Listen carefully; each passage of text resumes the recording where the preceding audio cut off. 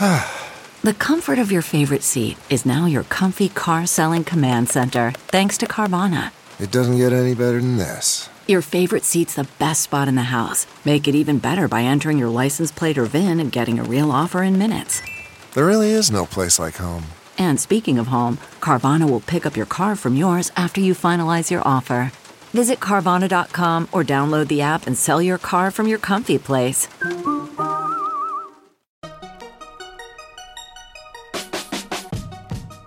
Welcome to the Tech Meme Ride Home for Tuesday, December 4th, 2018. I'm Brian McCullough. Today, another day, another data breach, this time Quora.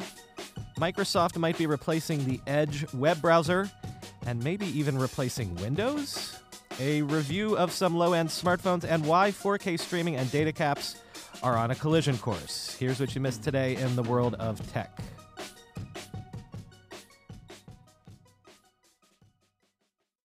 Well, another day, another data breach. As I said, Quora says it discovered a data breach on November 30th, which affects about 100 million of its users.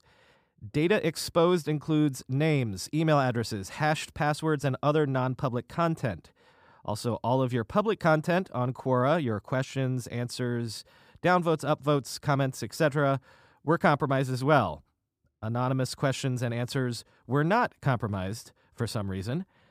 Quora wrote in a blog post, quote, "On Friday, we discovered that some user data was compromised by a third party who gained unauthorized access to one of our systems. We're still investigating the precise causes, and in addition to the work being conducted by our internal security teams, we have retained a leading digital forensics and security firm to assist us. We have also notified law enforcement officials. While the investigation is ongoing, we have already taken steps to contain the incident, and our efforts to protect our users and prevent this type of incident from happening in the future are our top priority as a company," end quote. A bit of Insta-snark on this one. Jordan Reeder tweeted, quote, "Quora, you were the ones who insisted I get an account just to look at your website. Now you say there has been a security breach. Gee, I wonder why people avoid signing up for websites when they can," end quote.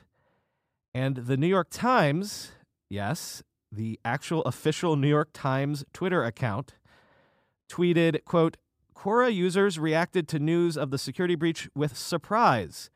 Not that their account information may have been accessed, but that they had a Quora account in the first place," end quote. Wow. Claws in, cat.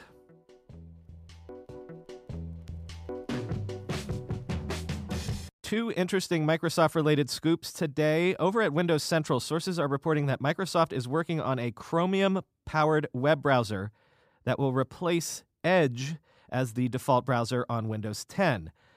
So real quick, because I feel like a lot of people might not know the background here, Edge was the replacement browser for Internet Explorer, which Microsoft launched in 2015.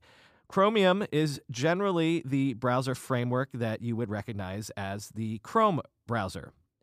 So Edge replaced Internet Explorer, and it used a completely new engine called Microsoft Edge, built from the ground up. Only problem was not so many people have adopted the Edge web browser, which is why I have to give you this explainer in the first place. So now that we're caught up, as Windows Central's Zach Bowden writes, quote, "I'm told that Microsoft is throwing in the towel with Edge HTML and is instead building a new web browser powered by Chromium, which uses a similar rendering engine first popularized by Google's Chrome browser known as Blink.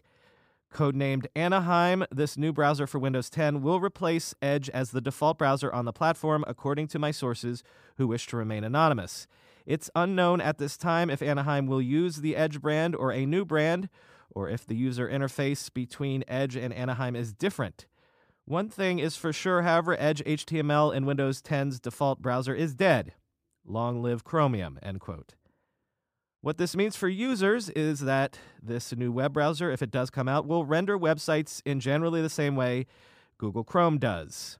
Web designers will especially be happy about that. Bowden says he expects Microsoft to introduce this browser during the 19H1 development cycle, which, if you're a Windows developer, I guess you know what that means.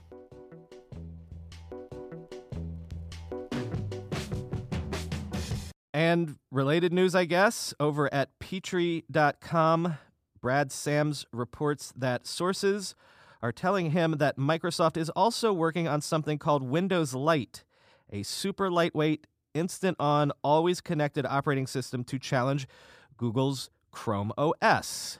Quote, Microsoft is working on a new version of Windows that may not actually be Windows. It's currently called Lite, based on documentation found in the latest build, and I can confirm that this version of the OS is targeting Chromebooks. In fact, there are markings all over the latest release of the Insider builds and SDK that help us understand where this OS is headed. If you have heard this before, it should sound a lot like Windows 10S and RT. Windows 10 Lite only runs PWAs and UWP apps and strips out everything else.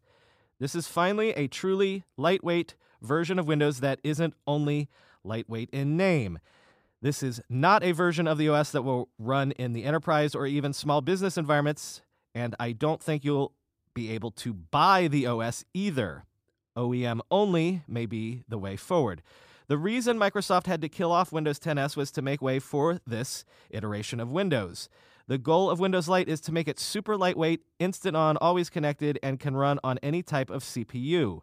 Knowing that this week Qualcomm will announce a new generation of Snapdragon that can run Windows significantly better than the 835, fully expect to see this new chip powering many of the first devices running the new OS, end quote.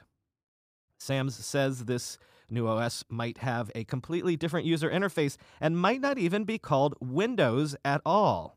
But as Sams asks, can it succeed where Windows RT and Windows 10S have failed? And what was I saying just last week about Windows remembering that it's a software company, not just a Windows company?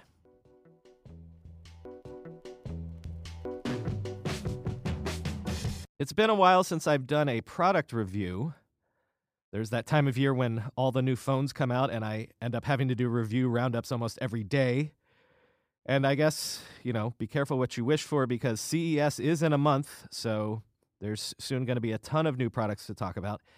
But here, let's talk about the Nokia 7.1 and the Motorola One smartphones. They look like iPhones design-wise. They're sort of edge-to-edge screens, notches, no home buttons, but get this. Instead of running you $1,000 or more, these are two super affordable phones in comparison.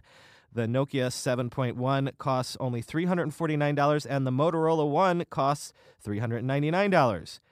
So what sort of quality does a value-priced phone get you these days? Jason Kastrenekis in The Verge breaks down both phones and says these are the baseline for phones that fall just under flagship status. They're big-screened, well-designed, and in easier-to-handle sizes than some phones. But there are obvious limitations built in that might remind you why it's sometimes worth it to pay up. As usual, it comes down to the screens. Kastrenekis says the Nokia has the better screen, a bit over 1080p in resolution, while the Motorola is probably closer to 720p. Though the Motorola's screen did have a bit better color, he says, and of course, you're not getting high-end chips here either. The Nokia phone has a Snapdragon 636, but the Motorola uses a 2-year-old Snapdragon 625. There are corners cut on the cameras too, but both phones are both part of Google's Android One program, so you get that bare-bones Google-style Android goodness, which also assures you of timely updates to, say, things like Android Pie. Kastrenekis concludes his piece by saying this, quote, as phones continue to jump toward and beyond the $1,000 mark, there's a growing space for devices that can bring the flagship experience to a much more accessible price. The Motorola One and the Nokia 7.1 make an argument that those devices are worth looking at, even if they aren't always worth buying. Where they succeed, they can make you feel foolish for ever having spent so much more. The Motorola One, despite its smooth and stylish package, cuts the wrong corners and ultimately falls flat beside the even cheaper Nokia 7.1. It's a disappointment, especially given how remarkably well Motorola's $200 to $300 Moto G line strikes that balance of price and performance. The Nokia 7.1, on the other hand, feels like a bargain. It has its flaws, obvious ones like the screen colors and sometimes irritating ones like the camera, but not ones that ever make the phone unusable.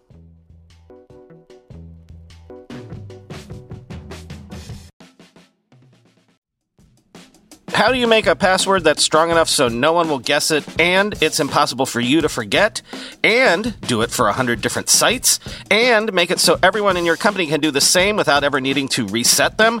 Sounds impossible unless you have 1Password. More than any other product I've ever told you about, I can vouch 1,000% for 1Password. I can't live without it.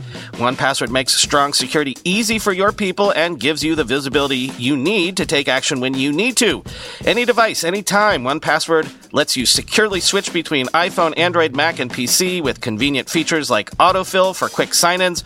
All you have to remember is the one strong account password that protects everything else. Your logins, your credit cards, secure notes, or the Office Wi-Fi password. 1Password's award-winning password manager is trusted by millions of users and over 100,000 businesses from IBM to Slack.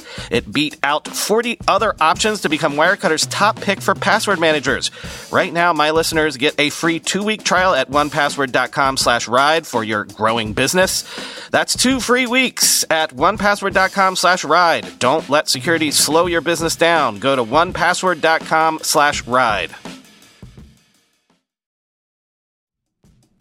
Whether you're selling a little or a lot, Shopify helps you do your thing, however you ka-ching.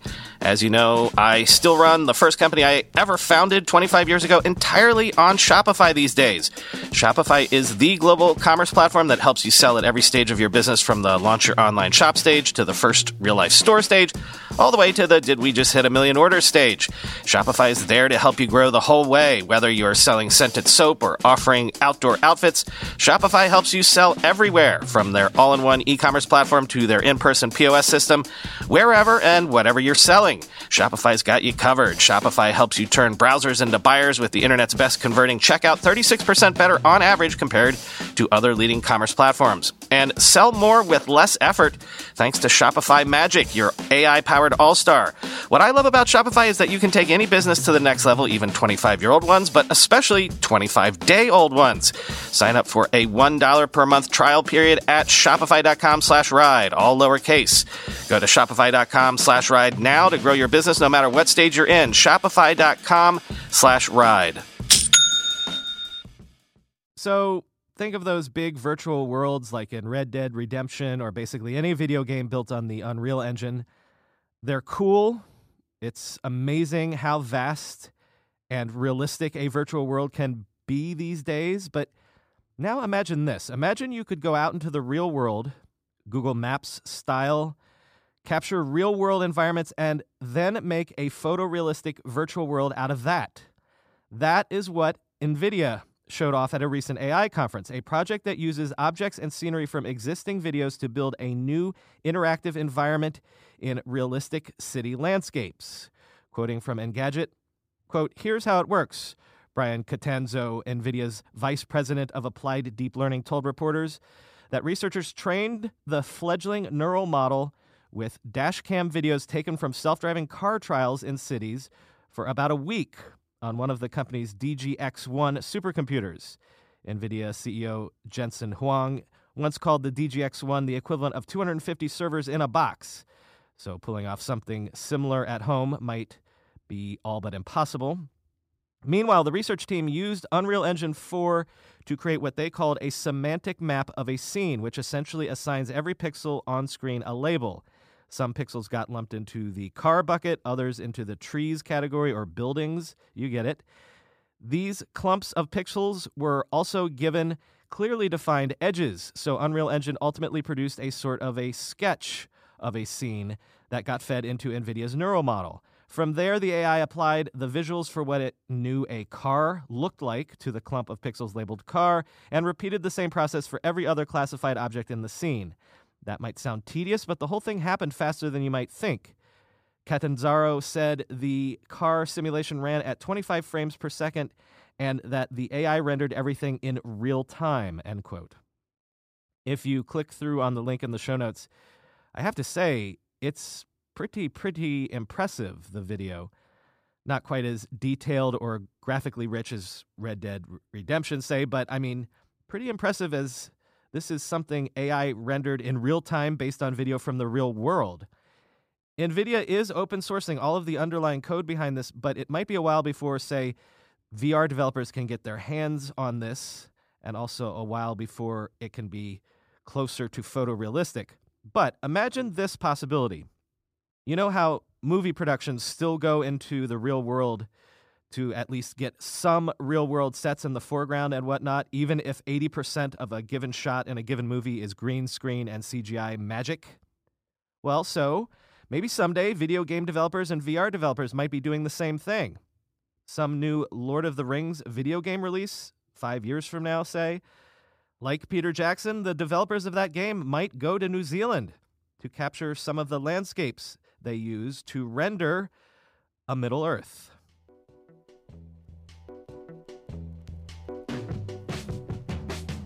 Finally today, this is something that you might not have thought of before, but I can assure you your internet service provider has.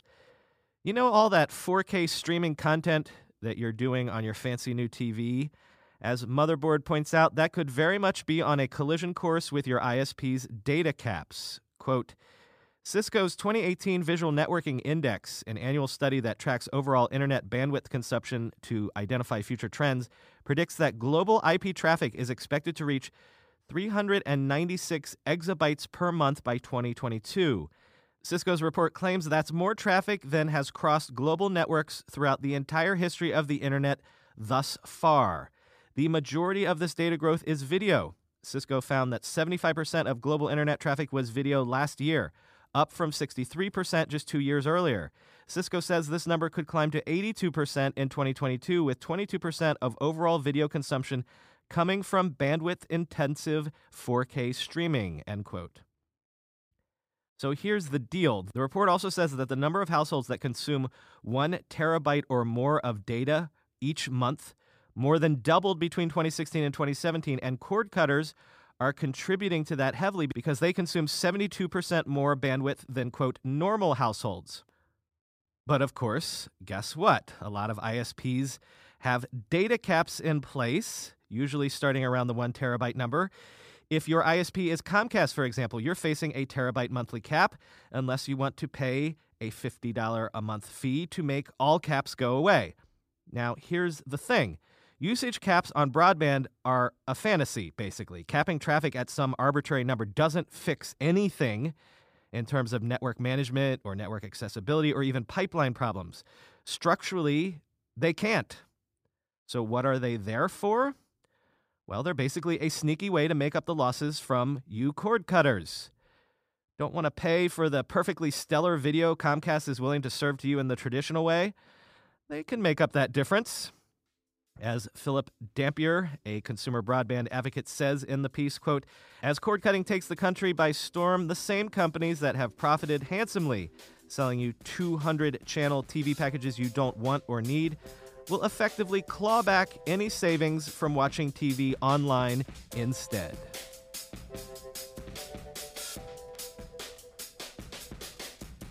That's all for today. As always, I've been your host, Brian McCullough. You can follow me on Twitter at BrianMCC. Our podcast subreddit is r/ridehome. As always, I follow the lead of the 24/7 slate of editors over at techmeme.com. You can follow them at techmeme to get the headlines tweeted at you in real time. Talk to you tomorrow.